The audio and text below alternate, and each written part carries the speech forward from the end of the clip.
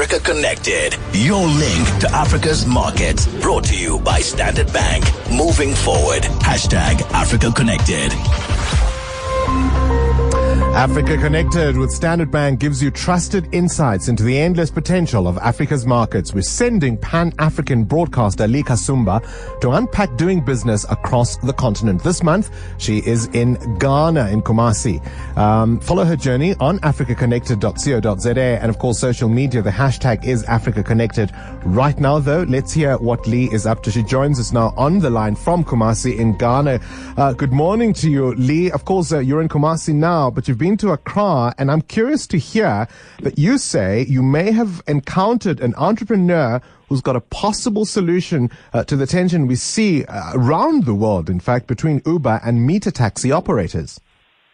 Yes, good morning, Bongani. So we got to interview the founder of Yenko Taxis, and Yenko is a local word for which means let's go. And the whole idea is that while Ubers, for example, use private cars, Yenko Taxis partners with the meter taxis within the different key regions. So in this case, it's in Accra, in Tema, and they have a few in Kumasi, and they put them on the app. And what they do is on an app. And what they do is that the meter taxis go through the stringent kind of testing that an Uber would go through. So everything from roadworthiness to ensuring that the drivers, have no previous records, or that they're able to, that they have the correct licenses to drive people around. And also just, what they really try to do is also to ensure that people have a local experience in the local cars, but they also have the safety of what a lot of tourists enjoy from taking an Uber. And what I also thought was quite interesting is that within the early stages of launching this app, they had about 10,000 users who joined initially, which is really fantastic. And they also managed to get, just in Accra alone, 800 Yenko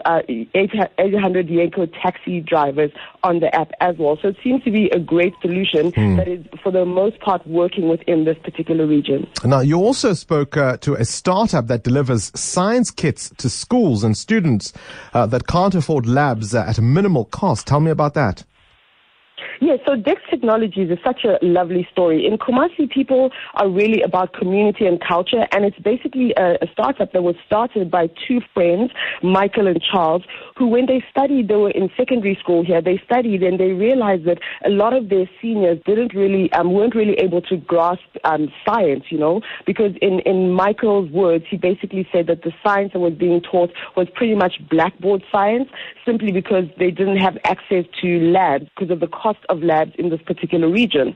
So what they did is that they partnered up with Kumasi Hive, which is basically a market share space, and they also are people who really, try to support young entrepreneurs in this particular region in Kumasi. And they've created these science lab kits that pretty much go to schools, and they go to students at the cost of a textbook, a local textbook. And inside the kit, you basically will find a section for magnetism, for power, for light, and electricity, so that the students can grasp what it is that's being spoken about versus just reading it in a textbook and seeing it on a blackboard. And it's something that they're really passionate about. I mean, Michael quite literally took us through the entire area, where in this pretty modest kind of room, you saw he had a lot of students helping to put together these science kits.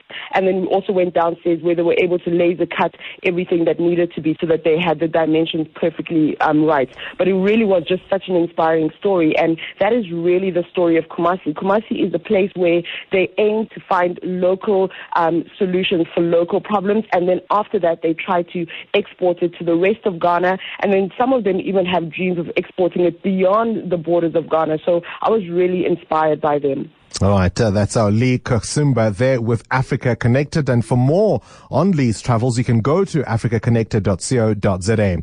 Now, Standard Bank calls Africa home and drives her growth. Combining their strong African presence with global capabilities, Standard Bank supports businesses that need a banking partner who knows Africa.